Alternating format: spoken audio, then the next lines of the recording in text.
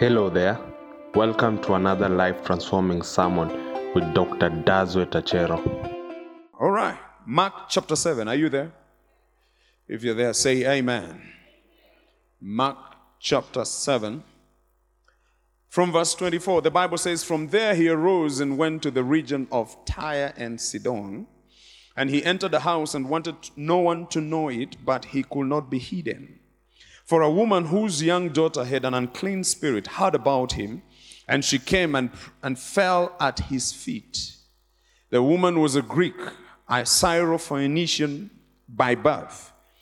And she kept asking him to cast the demon out of her daughter. But Jesus said to her, 'Let the children be filled first, for it is not good to take the children's bread and throw it to the little dogs.'" Somebody say, "Mercy." And she answered and said to him, "Yes, Lord, yet even the little dogs under the table eat from the children's crumbs." Then he said to her, "For this saying, go your way. The demon has gone out of your daughter." And when she had come to her house, you people are not excited. I'm reading a very powerful story here. And when she had come to her house, she found the demon still there. Huh? When she had come to her house, she found the demon had gone out and her daughter lying on the bed. Today, I want to speak on the subject, provoking the undeserved miracle. Provoking the undeserved miracle. Let's pray. Father, in Jesus' name, we thank you and we bless you for this moment. I pray for your anointing. I pray for your glory to cover me. I pray that you take charge of my tongue, my faculties, that I may decree your word, that I may teach your word with clarity. I pray for a heavy anointing upon my life this morning. Is someone here who needs to hear you, Lord? I pray that may I become your mouthpiece. Through me, may your voice reverberate in their spirit, and may they know that you are speaking to them. Heal someone today. Release a miracle in the life of someone today, especially that person who is hungry for a miracle, thirsty for a move of God, whose faith is up there, looking forward to a miracle from you. I pray that may they not leave here disappointed. We give you glory and praise. In Jesus' name we pray. Amen. Shout a big amen. Now, have you ever felt undeserving of any assistance or a gift that has been given to you? Have you ever felt unworthy of a privilege or honor that was extended to you? Have you ever been given something and yes, you take it, but you feel like, I don't deserve this thing. It should have been given to someone else. It should have been given to my friend, or it should have been given to my colleague at the place of work. I have seen some people when they are given something or when they achieve a milestone in their lives, their only natural response is tears. Tears flow freely down their cheeks. You give them a gift, they get promoted, or they win a competition, and all you can see is tears, flowing down their cheeks. I mean, you expect them to be happy, but you see tears rolling down their cheeks. And for some of them, I believe, is because they didn't think they deserve what they have been given. For some of them, they also know or they realize that they have won, yes, or they have what they have, but they didn't stand a chance to be in that position to receive what they have been given. They feel unworthy, undeserving of the privilege or the opportunity that has been accorded them. I believe all of us have had such experiences in life where a privilege was granted to you, a door was opened for you, a major door, a strategic door, or somebody gave you something that you felt very, very strongly you didn't deserve it. Or you achieved a milestone that made you shake your head in disbelief. You had to even pinch yourself because, you thought you were dreaming. You looked at your flaws, you looked at your character flaws, you looked at your failures, you looked at your weaknesses, and you could not reconcile what you have achieved or what you have been given or the milestone you have achieved in life. Because you thought with your shortcomings, with your flaws, with your weaknesses, you're not supposed to be having what you have been given. You're not supposed to be enjoying what has been extended to you. You're not supposed to be in the position that you have been promoted to. You feel like you are unqualified to enjoy the privilege that has been extended to you. Sometimes you look at even your generosity is wanting. You look at even your prayer life is wanting. You check your life and you see that you have some degree of stubbornness. Not much, but a little. But it is there. Can we be real this morning? You look at yourself, you look at your education, you look at your background, you look at your experiences, you look at even your age, and you're like, wait a minute, I don't think I deserve it, but I'll enjoy it anyway. Deep down your heart, you know that you don't deserve what you have. I believe God allows such experiences in our lives to show us His unconditional love. Because the love of God is unconditional. If God was to love us based on our performance, many of us will get nothing. If not, all of us will get nothing. So God allows such things to happen in our lives so that He may demonstrate His unconditional love to us. God blesses us despite our shortcomings. God grants us victory despite our prayerlessness. God allows us to be promoted at the place of work, despite of our stinginess. God saves us from the devourer, despite us not even paying our tithe. But He still blesses us and protects us. It is a sign that the unconditional love of God is still real and that God is still with us. But there's the other side of the undeserved miracle that I want us to talk about this morning. And I want you to know that you can also provoke the undeserved miracle in your life. You don't deserve it, you have not qualified for it, but you can provoke it. Look at another and tell them, you can provoke it. You know very well that your experience does not allow you to have it. You know very well that your status doesn't allow you to have it. You know very well that your walk of faith is so feeble and it doesn't allow you to have it, but you can choose to provoke the undeserved miracle in your life. You have a lot of shortcomings. You have a lot of flaws. You don't pray like other people because there are people who can really pray. I'm telling you, somebody sent me a video this week of a sister who was praying for a prayerful husband. She said, Lord, I want a prayerful husband. And the Lord is faithful. If you want a prayerful husband, you will get one. So in this video, they went home after getting married. But that was the beginning of the ladies' kesha.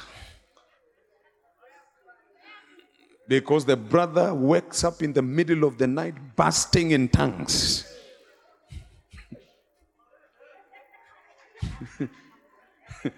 Maka, maka, maka. Then after 10 minutes, he goes back to sleep. Then she thinks it is over. She goes back to sleep. This is a prayerful husband. He bursts again in tongues.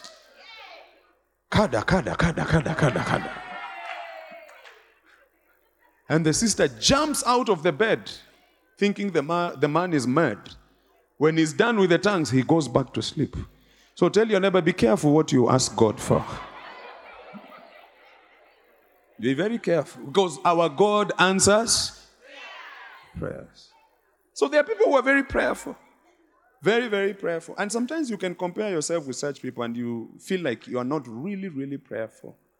You know, you're not really prayerful. But let me tell you, you can provoke and deserve a miracle.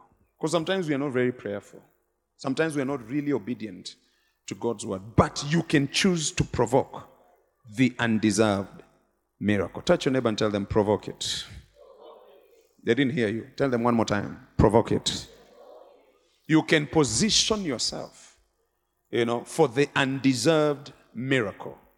And this is exactly what this woman did. She provoked the undeserved miracle in her life. She was not supposed to have it.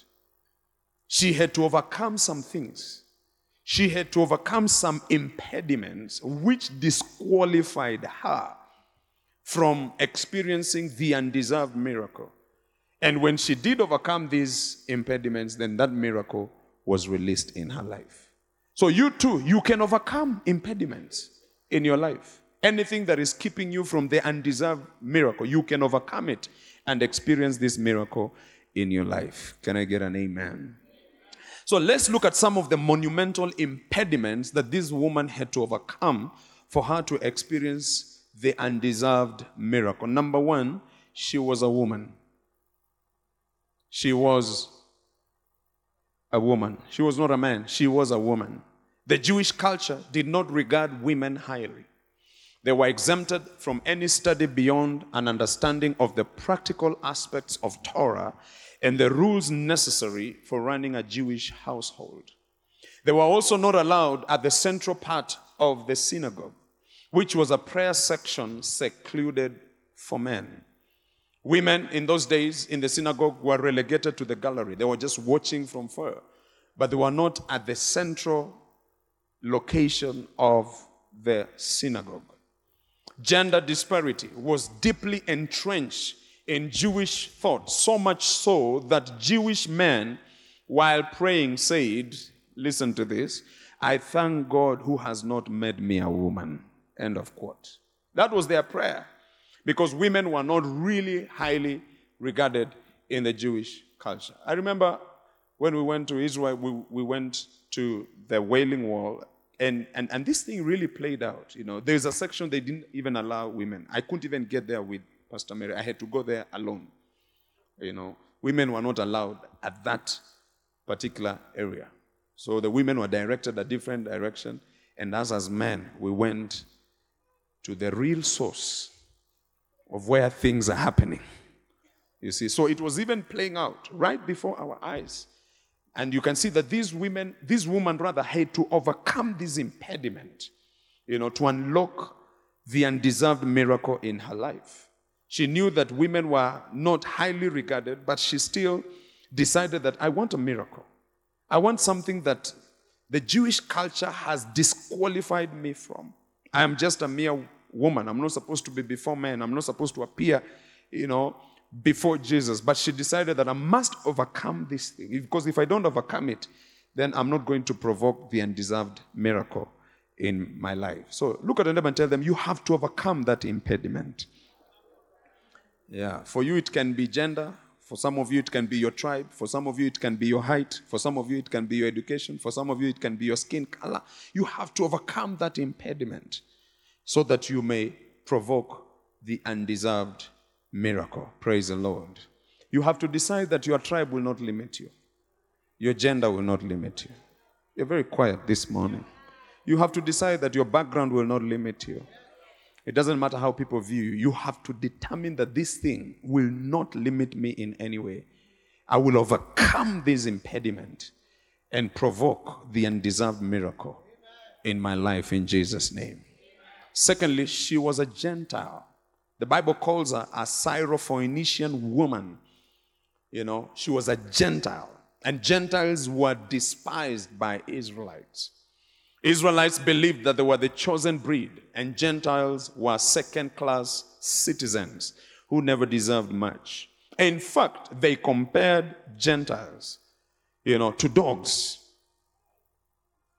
That's why Jesus mentioned something about dogs, but we will talk about it. So the Israelites saw themselves as a special breed. And this woman was not an Israelite. She was not a Jew. This woman was a Greek, and she had to also overcome this Gentile impediment that was hanging on top of her head. You see, ladies and gentlemen, you must realize that, for example, when you look at this country, Kenya, people will always flash their tribal cards. Yeah, people will always retreat to their tribal cocoons. They might be with you, you might eat together, you might clap, you might dance, you might do whatever, but at some point, you will find that some people begin to retreat to their tribal cocoons. We see that in politics. It's very quiet, but it's true. Yeah, people will come and sing your praises. They will tell you, you are the fifth.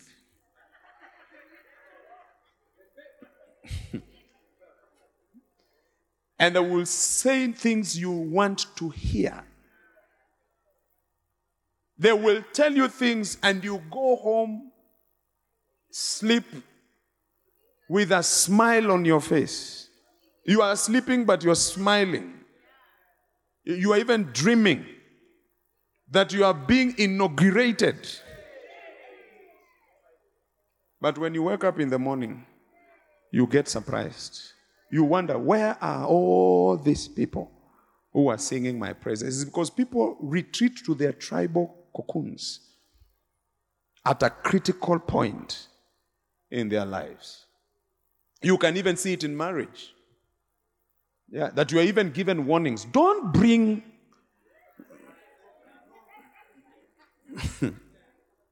fall in love, but there's a caveat. Don't bring somebody from wherever. Don't embarrass us. Yeah. You should know that this family is a very important family. So if you bring anything that is not corresponding our status as a family, we will not accept it. And some marriages have been frustrated because this young man picked somebody from another tribe. I have the permission to talk about it because I have already broken that impediment. Yes, because I said I will never marry from my tribe so that I can preach against tribalism. Some of you cannot because I have the confidence and the permission to be able to do it. You understand what I'm talking about? I'm not saying it's wrong to marry from your own tribe, but some of you have married from your own tribe because you're under pressure. It's not love. It's pressure. Yeah. That's why in your marriage there's a lot of pressure. You're singing that song, I am under pressure.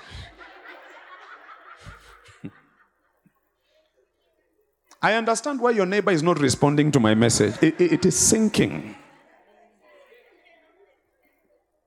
Are we together, somebody?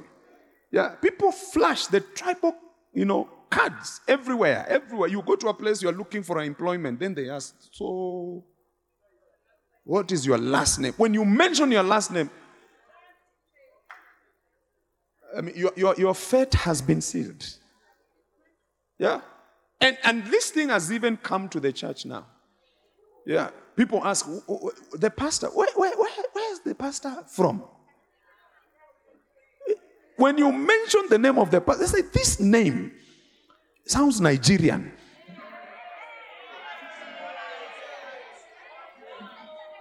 Please, you don't want me to preach today. I'll preach it, I'm telling you.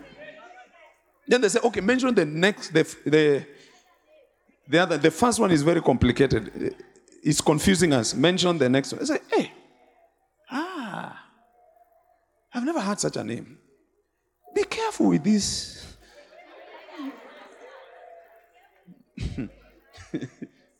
Tribal. That's why you go to a church, it's full of one tribe.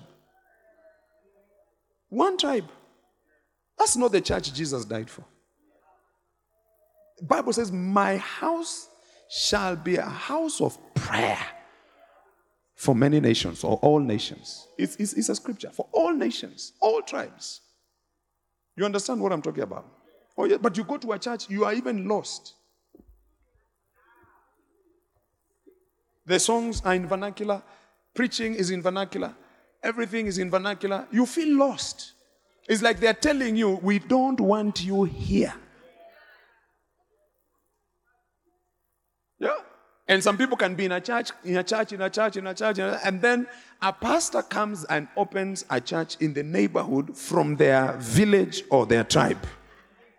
They say, now a real church has come in the neighborhood. Hey, tell your neighbor, please, overcome that impediment. That's why here, even in the staff, I don't use the second or the third name to call people. I want to use the first name, because your tribe is irrelevant to me. You are a child of God, full stop. You are born again, full stop. Not you are whatever and who is born again. No. You are a child of God, full stop. Not you are so-and-so from so-and-so who is born again. No. You are a child of God, washed by the blood, serving God, loving God. Where you come from is none of my business. You see, you cannot even say amen because it is challenging your thinking. You cannot believe what I'm preaching this morning. Yeah, that's why people are moving from one church to another because they are looking for somebody, a pastor who is from their tribe. Oh, this pastor, when he preaches sometimes, he enters into another zone. What? Yeah. When he enters that zone, the anointing comes, please.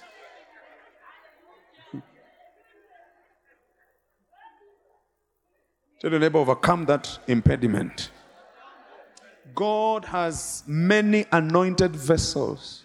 And God can use a pastor from another tribe to bless you, to provoke the undeserved miracle in your life. Oh, I thought I'll get a louder amen. Whether it's black or white, it doesn't matter. Whether it's from Nyanza or Nyeri, it does not matter. Whether it's from Western or it's from Isiolo, it does not matter. What matters at the end of the day is the anointing. If he's anointed, he will bless you. Can I get a louder amen? If he's anointed, he will provoke the undeserved miracle in your life. In fact, this morning, receive your miracle. I unlock the heavens for you this morning in the name of Jesus. May you receive your undeserved miracle in Jesus' name. Throw your hands up and shout, I receive it. This woman was a Gentile. And she looked at the Gentile region. There was no preacher who was anointed. And she heard there is a preacher in the Jewish geographical location who is anointed. And she said, I have to go. I am a Gentile. These Jews despise us. They don't like us. But there is a Jew who is anointed. I will forget about tribes. I will even forget about how they view us. I'm going to this Jew because that Jew carries what I desire. What if she said, I'm a Gentile, these are Jews, they really look down on us, they despise us. She could have missed her miracle. The way most of you miss your miracles. Because you say, this guy, where is he? He cannot lay his hands on me. If he lays his hand on me, let me not say what I wanted to say. Let's just leave it at that. Amen. Number 3, the third impediment. She was not on Jesus' program. Jesus was not even expecting her. Mark chapter 7 verse 24, the Bible says Jesus went to the region of Tyre and Sidon and he entered a house and wanted no one to know it. Jesus was trying to hide from crowds. Yes, he was trying to have quiet time. He was trying to have his moments alone. You understand what I'm talking about? Yeah. One of the reasons I love traveling, is because at least out there, I can have privacy. At least I can swim. I can wear my nice, beautiful shorts. I have 3 very nice shorts, which I can't wear. If I wear here, some of you will be slain. You'll be like, hey.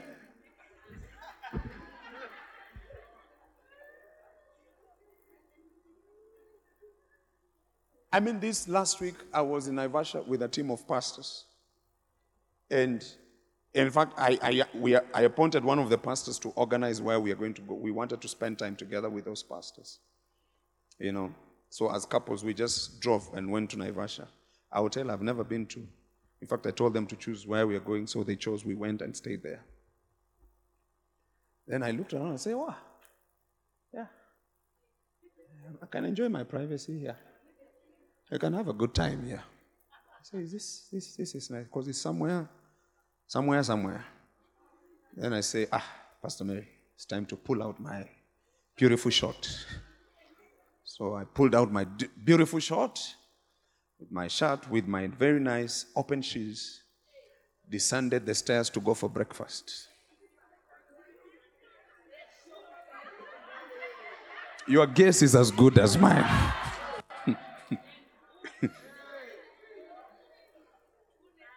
So I'm here, I'm serving my breakfast. A lady comes smiling.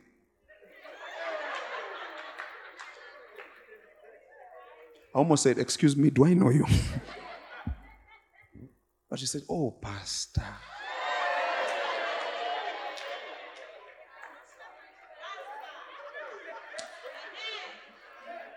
I almost said, you're talking to a wrong person.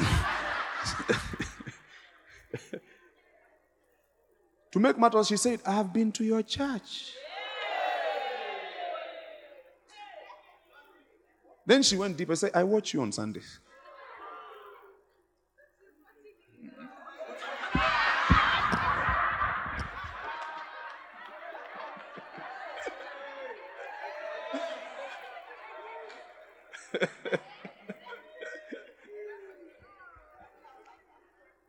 Let me tell you, I was humbled. I was really, really humbled. So when you see Jesus looking for a place where he just wants to be alone, I understand him. Because maybe he wanted to wear his short and just relax. You understand what I'm talking about? Yeah. I've given you a story. I was going to swim somewhere around here, out of time. I thought it was out of time. So I used to go and swim, because I love swimming. Jump into the water, come out. You jump, you behave like a fish. You come out. Jump again. You come out.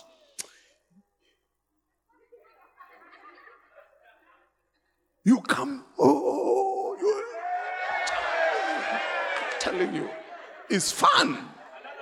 Then you go back again, you come out.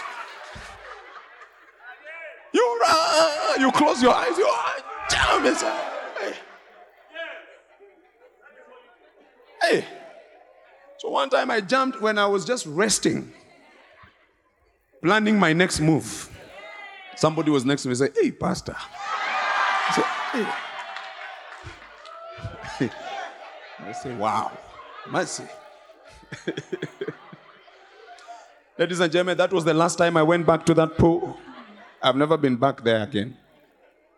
So I understand Jesus. He entered the house and he wanted no one to know of it.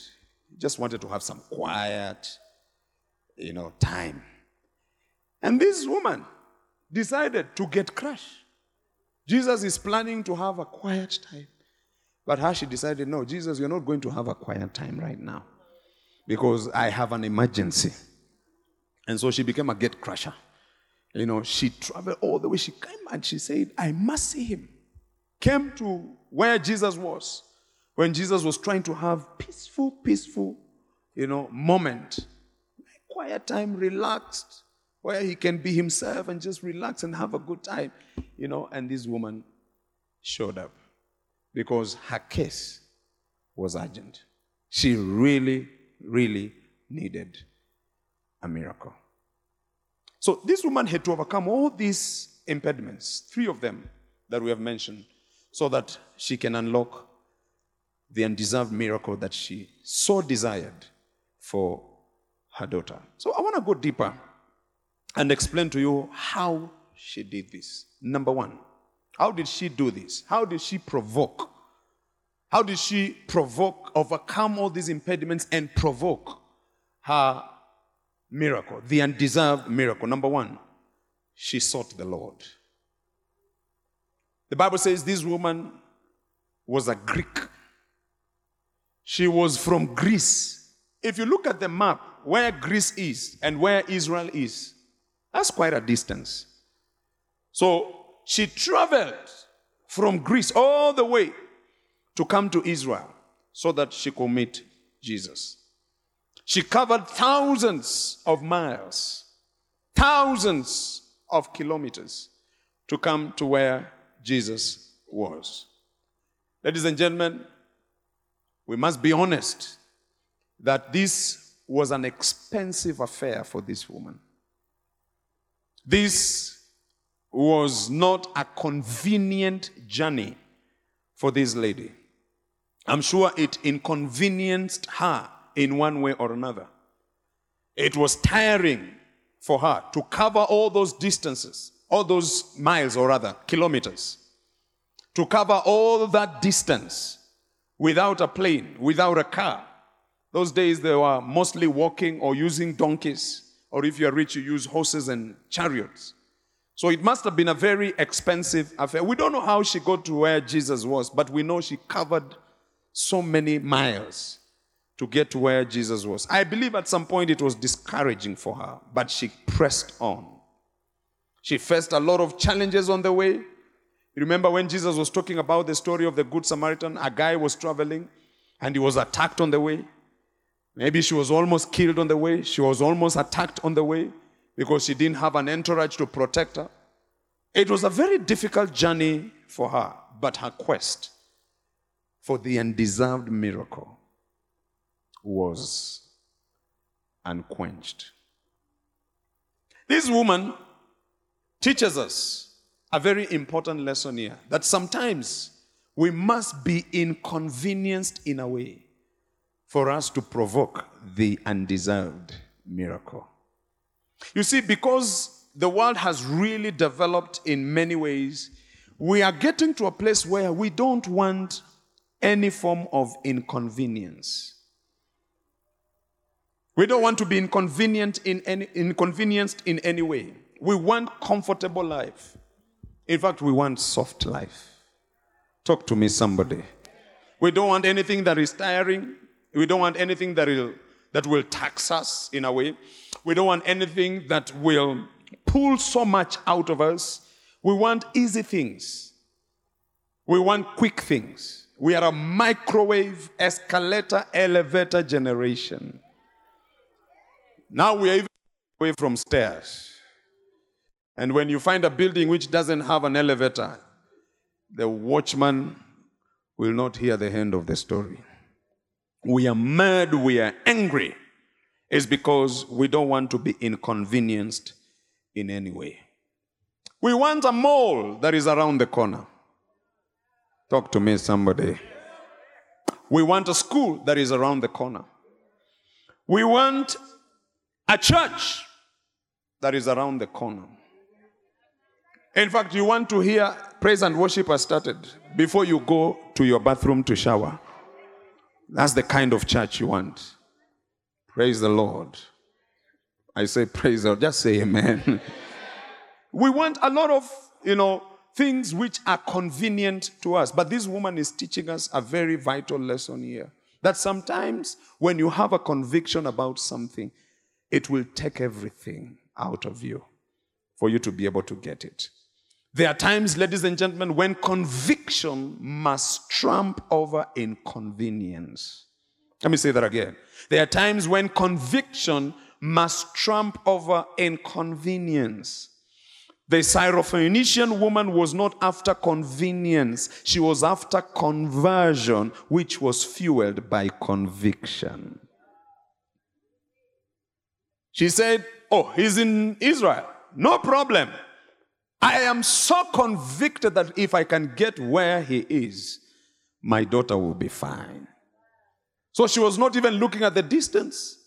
She was not even focusing on how she was going to be inconvenienced. She decided to take the journey because she knew from the word God that she doesn't even deserve this miracle. But she said, let me try anyway. I will cover the miles. I will go the distance and get to where Jesus was. Even if it takes me 2 days or 3 days or 1 week or 2 months, I have to get to where Jesus is. Because that is where I'm going to get help for my daughter. Look at our generation today. We don't want to travel to go to church. We want convenience. You have a car, but you want a church next to your door, where you just reverse and you are in the church compound. Tell your neighbor, it's true for all of us. Because you are doing calculations of the fuel. But you don't understand that by the time God was blessing you with a car, he knew that he would provide the fuel for you to drive the car. Because God cannot bless you with something that he knows you cannot manage. The reason why some of you are not driving is because you don't have capacity for fuel.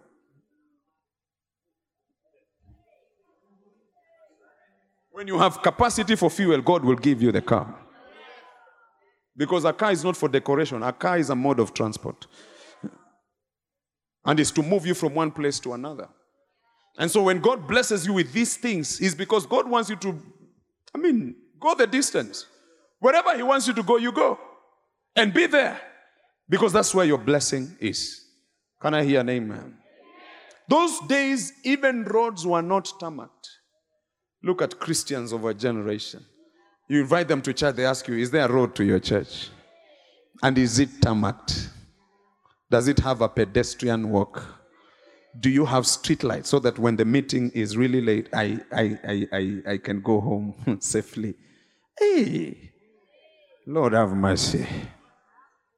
We need to come to a place where we say, if my miracle is here, if it means climbing the mountain to get there, I will climb.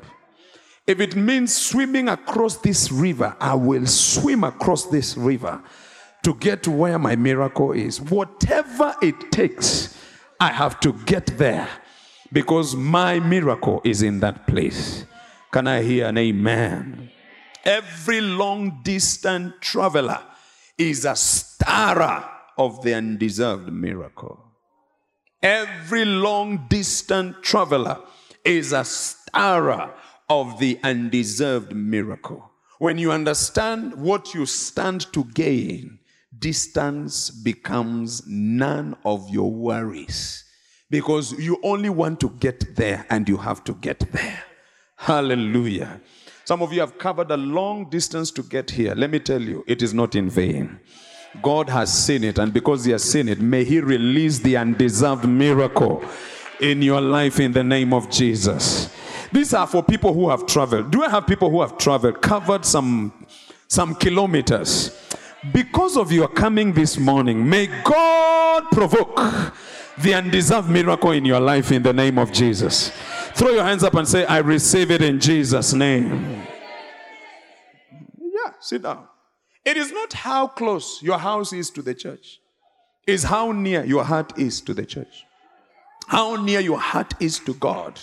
How near your heart is to Jesus. Because I can tell you there are many neighbors who are around this church, but they are not in church this morning. They are in bed sleeping. So it's not about the distance. It is about your heart. This woman had a different heart. No wonder she didn't even feel the distance. She kept on going. She kept on going. She kept on going. She kept on going. She kept on going until distance was nothing. If you really want to know how close your heart is to God, move away from the church. Oh, Lolo. I have lost 3/4 of the congregation. Try and live across town to test your commitment to church. If you realize you cannot manage, then you can move close. But that's how you tell how committed you are to the house of God. Tell your neighbor, it has nothing to do with the road. If you are told there is gold in this place and there is no road to get here, will you get here? How will you get here?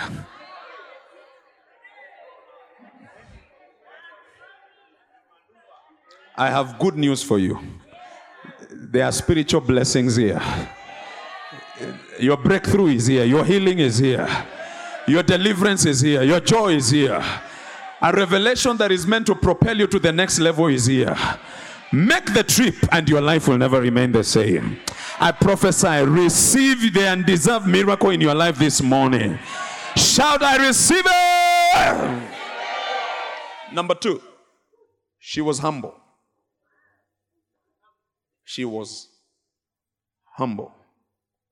I have realized in life, it is easy to walk in pride than to walk in humility. It's very easy to walk in pride. Yet, it is humility that provokes the undeserved miracle. Do you realize that pride was first seen in heaven from a creature that God created? Lucifer was so proud that he wanted to unseat God. And it is God who created him. It is God who anointed him. It is God who put the tabrets and the pipes, as part of his makeup. Yet he got to a place where he wanted to unseat God in heaven. But this selfish exaltation did not promote him, but rather it brought him down to dust. And a lot of people prefer walking in pride instead of walking in humility, because it is easy for you to walk in pride. It is easy for you to entertain pride in your heart, but it's very hard for you to have humility. Humility is the longer road. It takes a lot for you to be humble because you have to bring yourself down. Sometimes when I look at some Christians in the church who are very proud, I wonder where we are headed as a church. I just wonder where we are headed as a church. The way they are proud. People who used to be humble all of a sudden become proud. You see, Lucifer at the beginning was very humble. No wonder even God allowed him to be in his presence. Of all the angels, I think Lucifer was the one who was in the presence of God more. Because the Bible says he was walking, in the presence of God, singing, leading worship, doing all those things in the presence of God. So God was always receiving music from him 24/7. And he didn't need power for him to produce music because part of his makeup was tabrets and pipes. You see, and tabrets, it's another form of drums. You see these drums? That's another form of tabret. So he had the beat inside of him. The time signature was part of his makeup. Whatever song God wants, the guy just moves and you can hear the foot kick. Doom. Shakes his head, you can hear the cymbals. Yeah, and then he produced sound. Yeah, keyboard, guitar, whatever. Was part of him. So he was a one-man guitar. He stands there, there's music in heaven. And so he began humble. And then at some point, the Bible says, until iniquity was found in your heart. He became proud and he started exalting himself in his heart, saying, I will be like God. I will ascend. I will take over this throne. So you can begin humble, but it's a challenge to stay humble.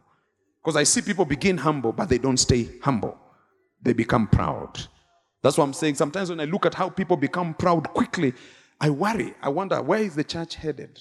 Where are we headed as a church? Because we have people who are becoming proud very quickly instead of remaining humble. So look at them and tell them, please remain humble.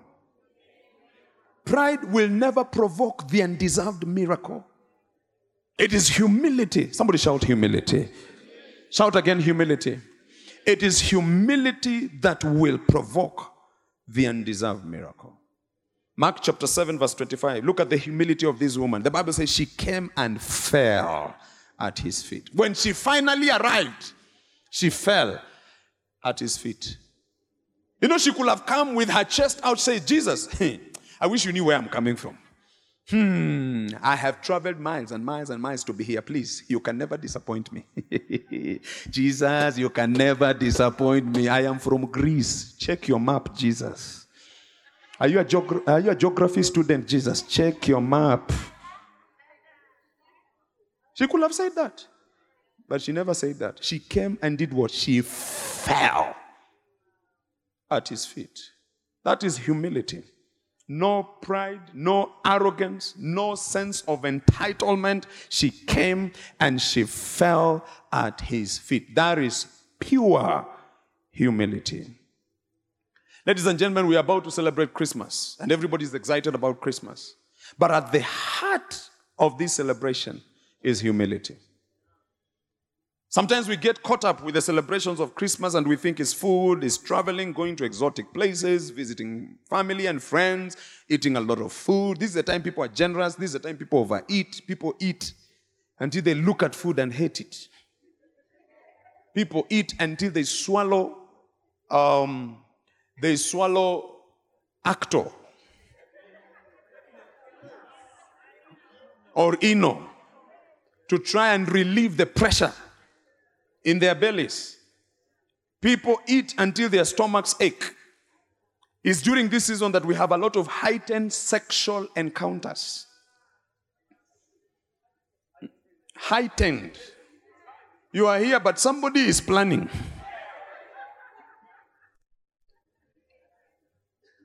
Can have you. And so we caught up with in so many of these things until we forget the real essence of this season. The real essence of this season is humility. That Jesus left heaven, humbled himself, left heaven to come and be with us. He decided to put on flesh, wrap himself in flesh. And all of us, we know that this flesh is not a very good thing. Isn't it? Yeah, we are trying to make it look nice, but look, it is degenerating. That's why you have bought makeup. That's why you even buy hair. Now we are buying hair. We are buying hair. We are buying eyelids or eyelashes. Is it eyelids or eyelashes? Eyelashes. We are buying eyelashes. We are buying nails. Can you believe it? We are buying nails. We are even buying hips. Just can you imagine we are buying all those things? We are even now buying things to exaggerate our nene. I don't want to mention the name because this is Christmas. I must be very holy. You understand what I'm saying? So that you look in a certain way. So when you walk, people think you are.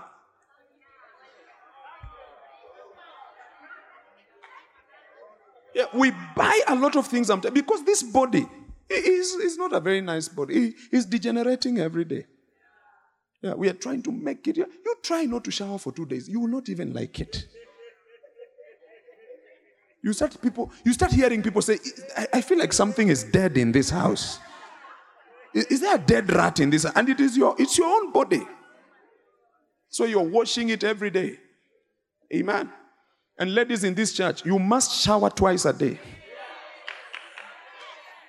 I want to repeat again. Ladies in this church, it is a rule. You must shower twice a day. Stop telling us you are a tomboy. We don't want you to be a tomboy. Shower twice.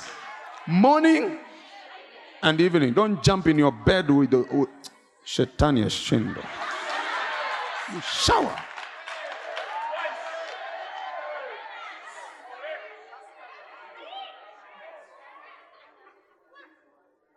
And not with a bar soap. Yeah. Shower with something that when you come to the bed. Yes. Yeah. Scented lotion, scented.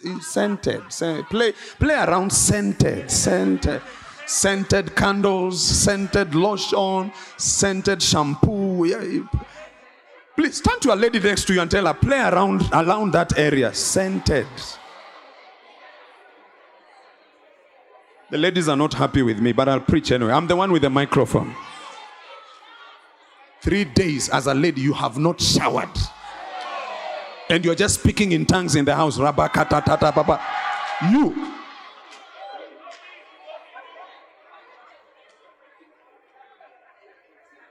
You brush your teeth once. The devil is a liar. We shall not get a rodeo. We refuse in the name of Jesus.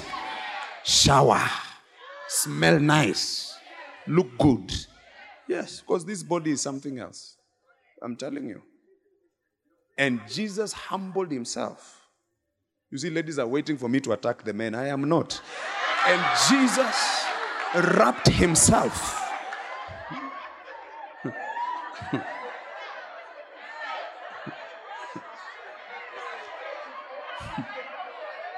I am the one with the microphone, so tell your neighbor, moving on swiftly. And Jesus wrapped himself with his body, stinking body, rotting body, dirty body, wrapped himself. That is the highest act of humility. A God who has never sinned takes this sinful flesh and decides to wrap himself with it. And he comes and he walks on this face, on the face of the earth, on this, in this world rather, or on the face of this world. And he's with us every day for almost 33 years with us here on earth. That's humility. That's humility. That's what the Bible says. God has now exalted him. Yes. And he did that so that he may provoke a miracle that we don't deserve. What is this miracle? Forgiveness. We didn't deserve it. Nobody here deserved it. That's what the Bible says. For God so loved the world that he gave his only begotten Son, that whoever believes in him should not perish, but have everlasting life. We were the ones to die, but he humbled himself to die in our place. And he provoked the blessing of forgiveness upon our lives. Now we can walk freely enjoying forgiveness because of an act of humility that was demonstrated by Jesus Christ. So tell your neighbor, stop being proud and be humble. Yeah, even the ladies, be proud. It takes humility to shower twice. Oh yes. Because some of you are now arguing with me in your head. You are saying, how comes he's not showering? I'm not talking about him. I'm talking about you. It takes humility to shower twice. Oh, yes. Yeah, it takes humility. Tell a lady next to you, stop arguing with the pastor in your head. It takes humility.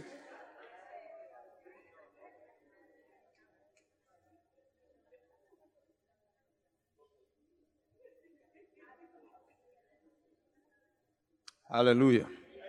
Yeah. All ladies, you should smell nice. And you should look good.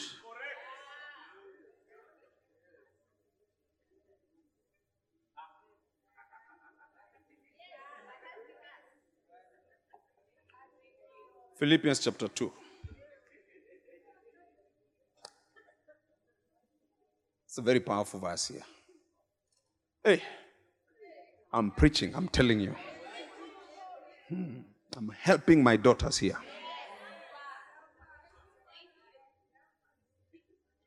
Therefore, I want us to read this verse together. Therefore, hey. Philippians chapter 2, verse 8. Let's go to verse 8. And being found, can we read all of us? And being found in appearance as a man. Wait, who is this that the Bible is talking about? He was found in appearance as a man. Then what happened? He humbled himself and became obedient to the point of death, even the death of the cross. When he became a man, he immediately humbled himself. You're not getting what I'm saying. When he put on flesh, he immediately humbled himself. It goes without saying, the moment you put on flesh, the next thing you should put on is humility.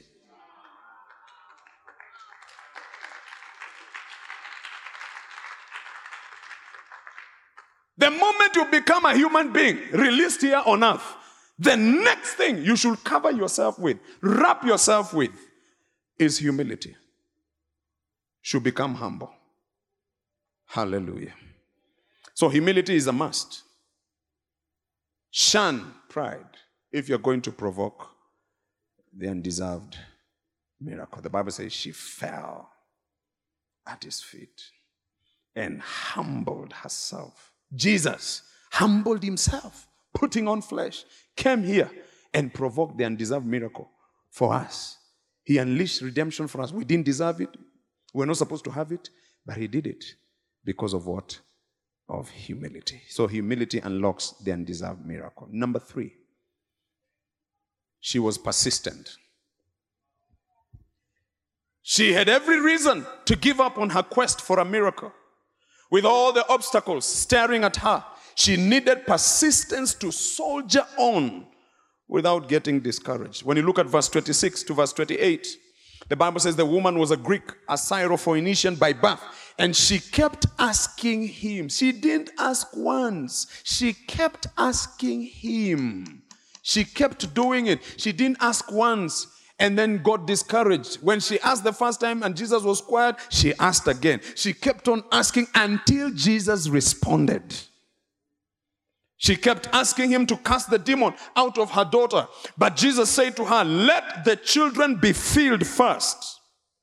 For it is not good to take the children's bread and throw it to the little dogs. Look at such a response from Jesus. But she was not discouraged. She answered and said to him, yes, Lord. Yet even the little dogs under the table eat from the children's crumbs. Jesus was trying to test her seriousness, to see how committed she is to her quest for healing. Tried to see if he can break her spirit. But this woman's spirit was unbreakable. She was persistent. And she said, look, I know, but even the dogs eat something. So just give me something. Yeah, I don't even want the children's bread. I just want the crumbs that fall off the table. That's all I want. I don't want the children's bread. Just give me crumbs. Yeah, because what is in the bread, the content that is in the bread is the same content that is in the crumbs. Or is it different? It's not different. It's the same. Tell your neighbor the content is the same. So you can see that she was unbreakable. She had an unbreakable spirit. You know, this morning I was talking with Pastor Steve and Jeremy, and I was telling them I've discovered that in life, many people miss out on their blessing, on their miracle, simply because they are not patient. They are not patient. And in this world, without patience, I don't think you can go very far. This world requires a lot of patience, I'm telling you. Oh, yes. Oh, yes. Oh, yes. Yeah, to be in this government, you need patience. A lot of patience. Isn't it? Because we can't judge this government with 1 year or 2 years. We need patience. Oh, yes. And our patience will be tested to the limit. Yeah. We have to survive. Oh, yes. Tell your neighbor we have to survive. Oh, yes. Oh, yeah.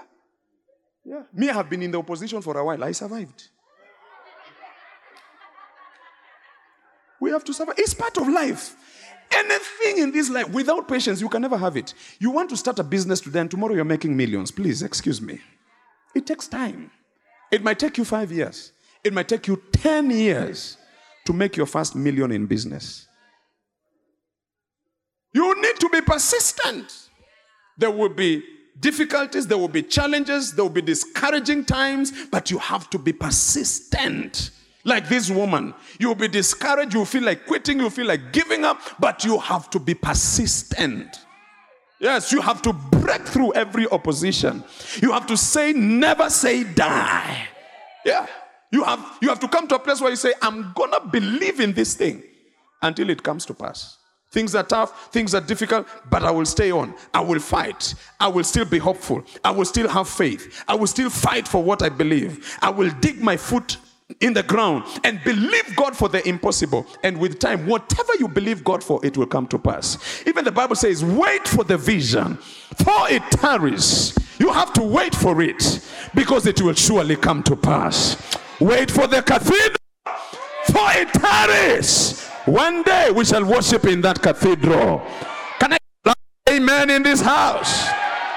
Tell your neighbor, you have to be persistent. Look at what happened because of her persistence. Verse 29 to verse 30. Throw out the scripture. Verse 29. After she gave Jesus that response, what did Jesus do? Then he said to her, for this saying, for your persistence that I see through your speech, he says, go your way. The demon has gone out of your daughter. Verse 30. And when she got there, she found that the demon had left and her daughter was there lying in bed. It's like even the daughter didn't know that the demon had left. But it's because of her persistence. What if she gave up? Even her traveling all those miles, it is persistence that kept her going. Getting to where Jesus was, and his reaction was not encouraging. Because sometimes the reaction of the person you want help from will not be encouraging. Yeah. Because some of you, your heart is fragile. Yeah.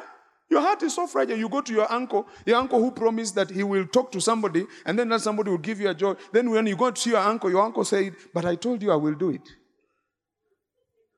And you've been waiting for 2 years. If you have a small heart, you will give up. You understand what I'm saying? Or you go to your friend who promised to do something for you, and they have changed their mind. If you have a small heart, you'll be crushed. But you have to be persistent. And you have to tell yourself that if one door is shut, another one will open. Maybe I'm preaching to myself. Am I preaching to people in this house? If one person refuses to help me, God will raise another person to help me. Oh, I wish I had a witness in this house. One reaction will never make me give up on my dreams. One resistance or obstacle will not make me give up on my vision. If you say no to me, I will turn to this other person. If this person says no to me, I will turn to this other person. And if everybody around me say no to me, I will look up. I will lift up my eyes to the hill. For whence does my help come from? My help comes from the Lord, the maker of heaven. And give somebody a high five and tell them, I will not give up. I will not give up. I will be persistent. I need to preach to somebody here who has almost given up on their dreams because there's nobody to help you, nobody to support you, nobody to stand with you. I came to inject you with a virus called persistence, that it may flow in your blood system, that no matter what you face, no matter the obstacle, no matter the difficulty, you will still stand. The Bible says, stand therefore. That means after you have done everything, you have to stand. There is no miracle, but you are still standing. There is no breakthrough, but you are still standing. There is no money in your pocket, but you are still standing. No friend has stood with you, but you are still standing. There is no door that has been opened in front of you, but you are still standing. No friend to cheer you up, but you are still standing. I wish I had people who say, I will stand no matter what. Oh, yeah. Because I am unbreakable. You cannot break my spirit. You cannot discourage me until I give up on my dream. I'm like this woman. Yes, I'm a Greek, but I know what I came for. I know what I want from Jesus. And I'm not going to live here until he gives it to me. If it means staying here with him the whole day, I will stay. If it means sleeping here, I will sleep. If it means following him for a week, I will follow him for a week. But I'm not going back home to a dead daughter in my house. I must get my miracle. I must get my breakthrough. I must get my healing. Do I have such people in this house? Give somebody a high five and tell them, I'm not giving up yet.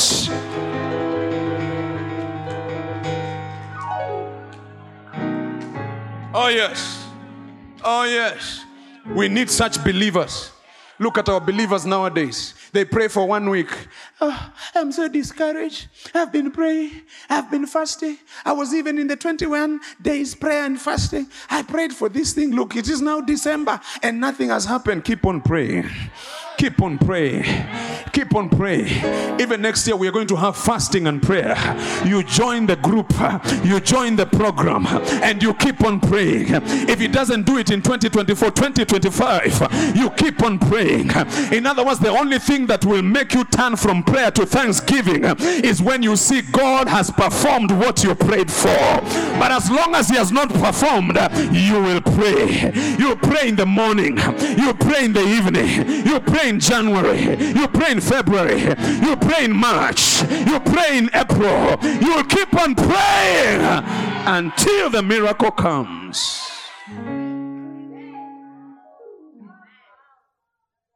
You will not give up. You will not say, I'm stepping down. This God I'm serving, He's not seeing me. Look at even the way He's reacting to my prayer request. And the way I've been serving Him, I've been coming to church at 5 in the morning. I've been coming to church every Sunday. God, do you see the road I used to go to church?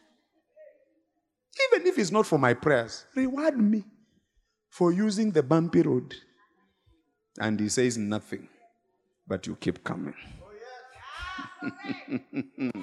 You keep praying. You keep hoping. You decide that my spirit will not be broken. Things are tough, but my spirit will not be broken. Taxes are going up every day, but I will still be a millionaire under this environment in the name. Can I preach like I feel it? You see, your blessing is not dependent on people. Because if it was dependent on people, people can frustrate you. Your blessing is dependent on God. In fact, the Bible says, give and it will come back to you. Good measure, pressed down, shaken together, and running over. Shall men.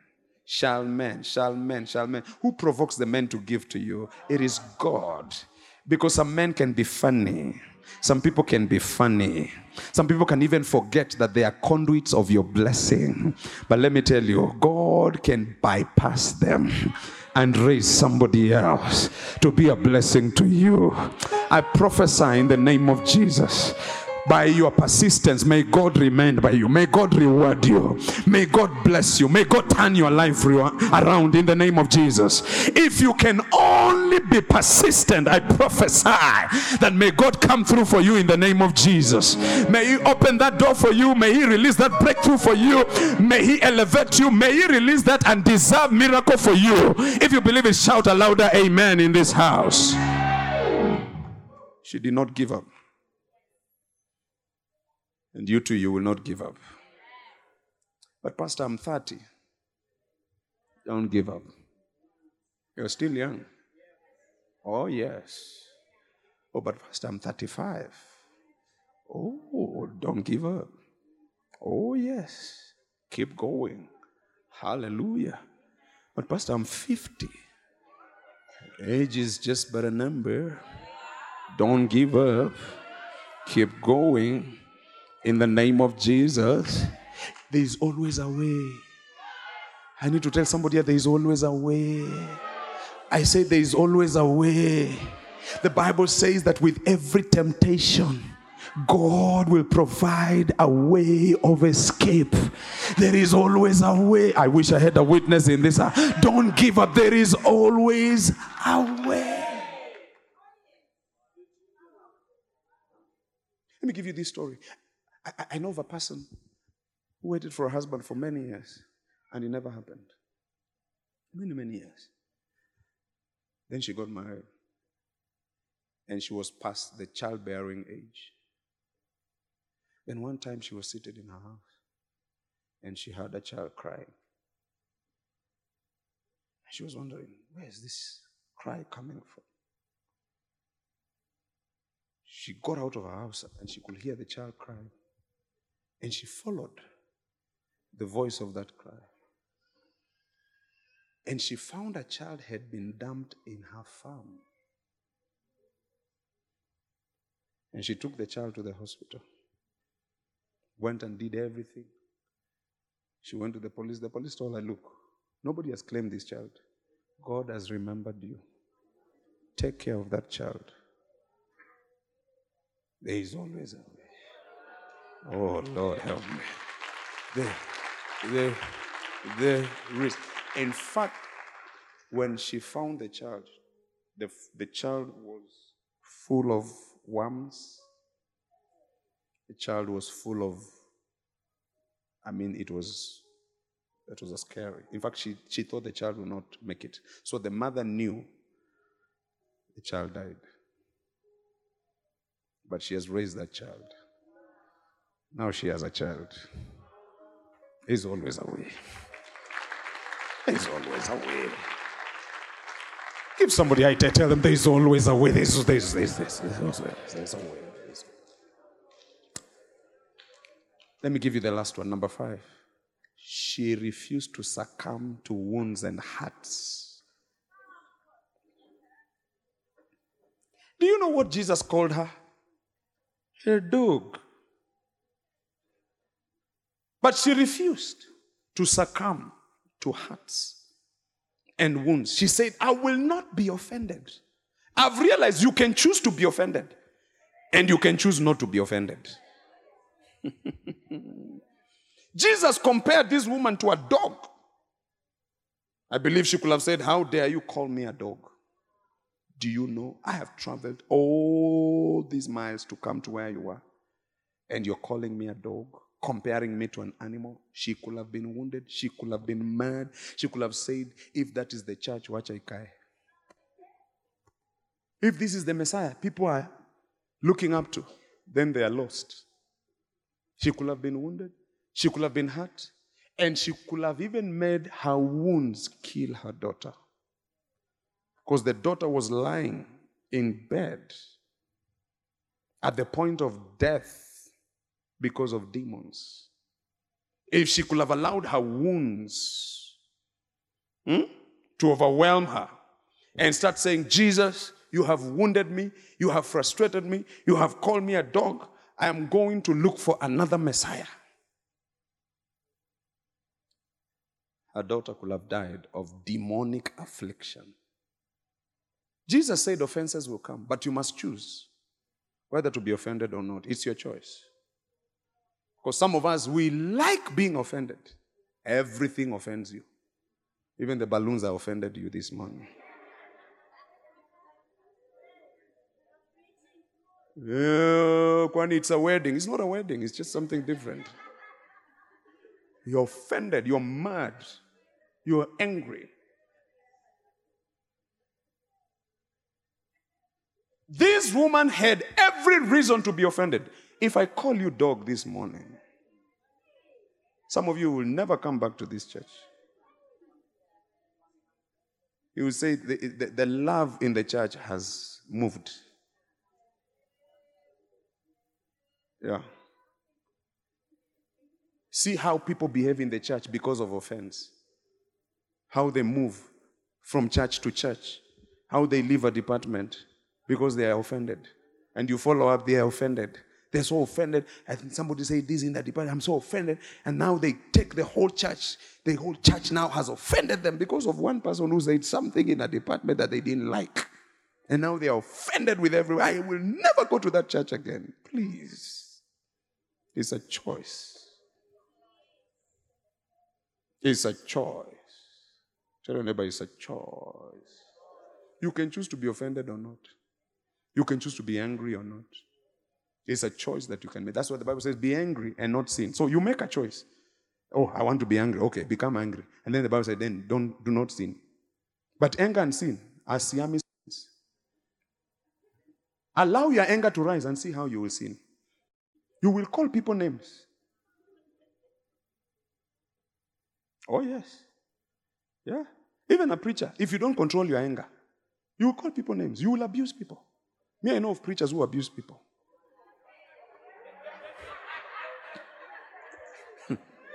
Oh, so you know the preachers as well.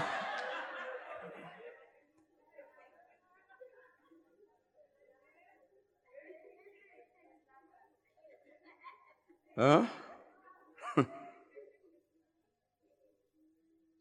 Tell your neighbor you have a choice to make. I'm not promising you that you will live an offense-free life. If I do that, I'll be lying to you. Offense is everywhere. What surprises me with Christians? Can I tell you what surprises me with Christians? Can I move closer? What surprises me with Christians is that when they get offended in the church, they leave the church. But when they get offended at the place of work, they don't resign.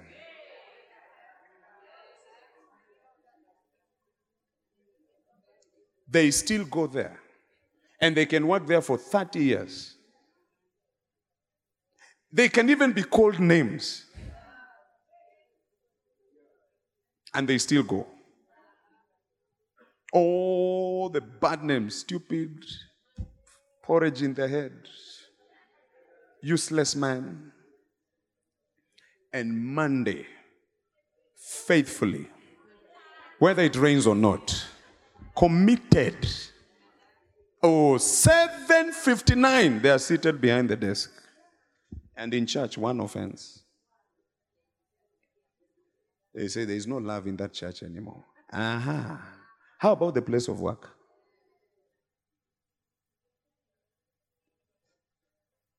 Somebody say, I'm also shocked.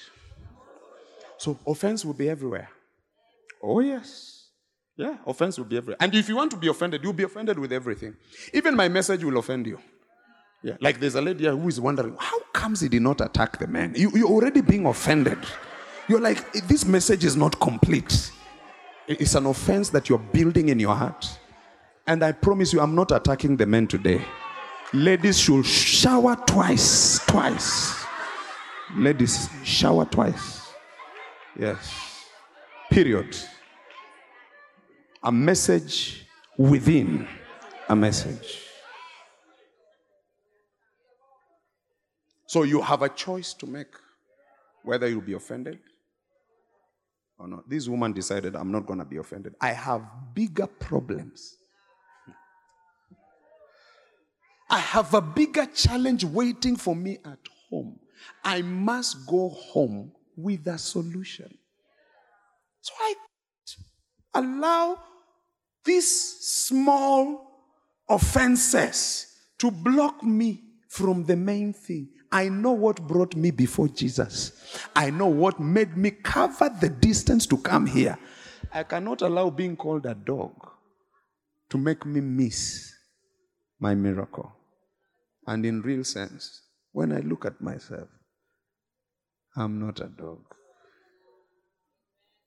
I'm not walking on fours. I'm not backing.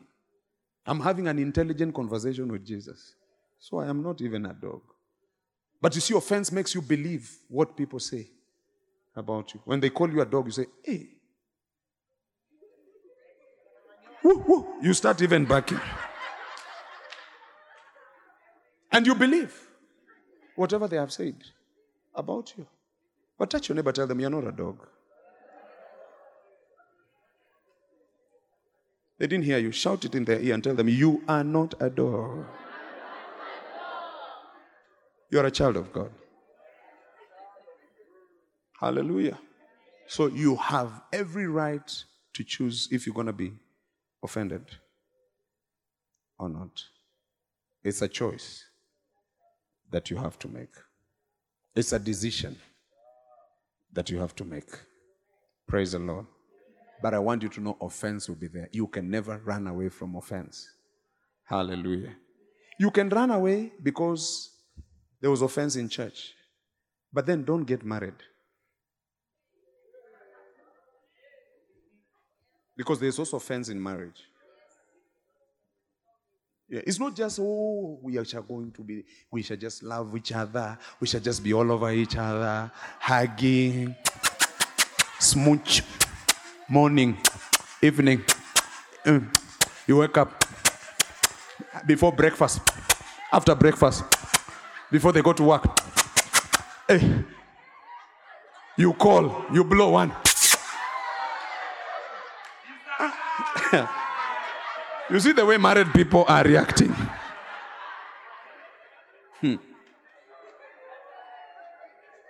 Sometimes you look at the person, you wonder, should I kiss or not?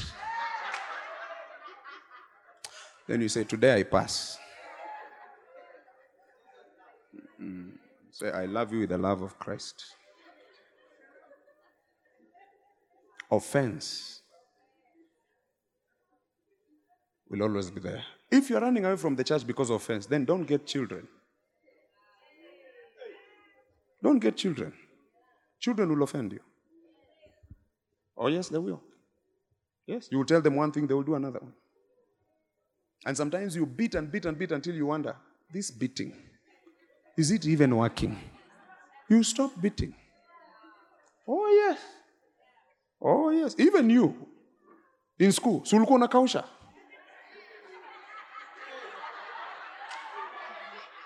Huh? Please, are you understanding what I'm preaching this morning? The teacher beats you until he tells you stand up. He wants to beat you on the face now because he's feeling like the cane.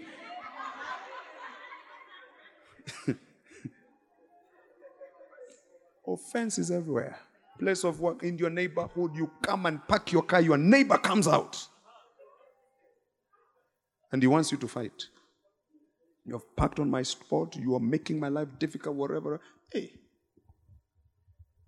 One time, I was having a neighbor, I was from a prayer meeting, I was feeling anointed. I think we were fasting, feeling anointed. Got there, then when I was just parking, the neighbor was there. And he started. You know when somebody begins and then they raise their voice, you also feel something rising. And I said, is the neighbor taking advantage? I'm a pastor or what? You know, I felt like I should roll my sleeves before I talk so that the neighbor can know I'm serious. Then I realized, I must choose. And it becomes worse if the person is a lady.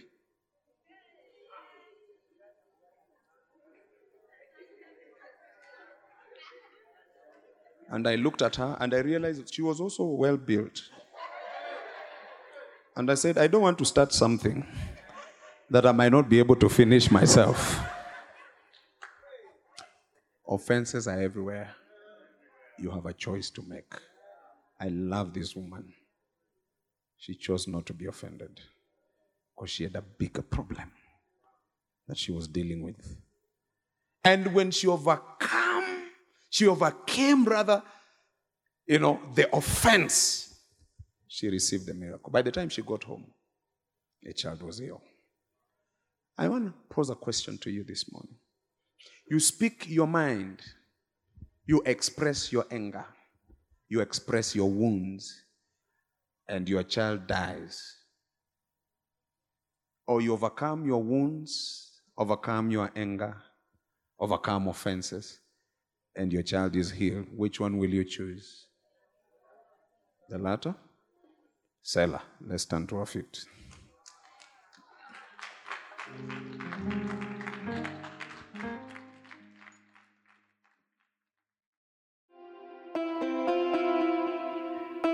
Thank you for listening to this podcast. You can now get in touch with Dr. Dodzweit Achero on Facebook, Instagram, and Twitter.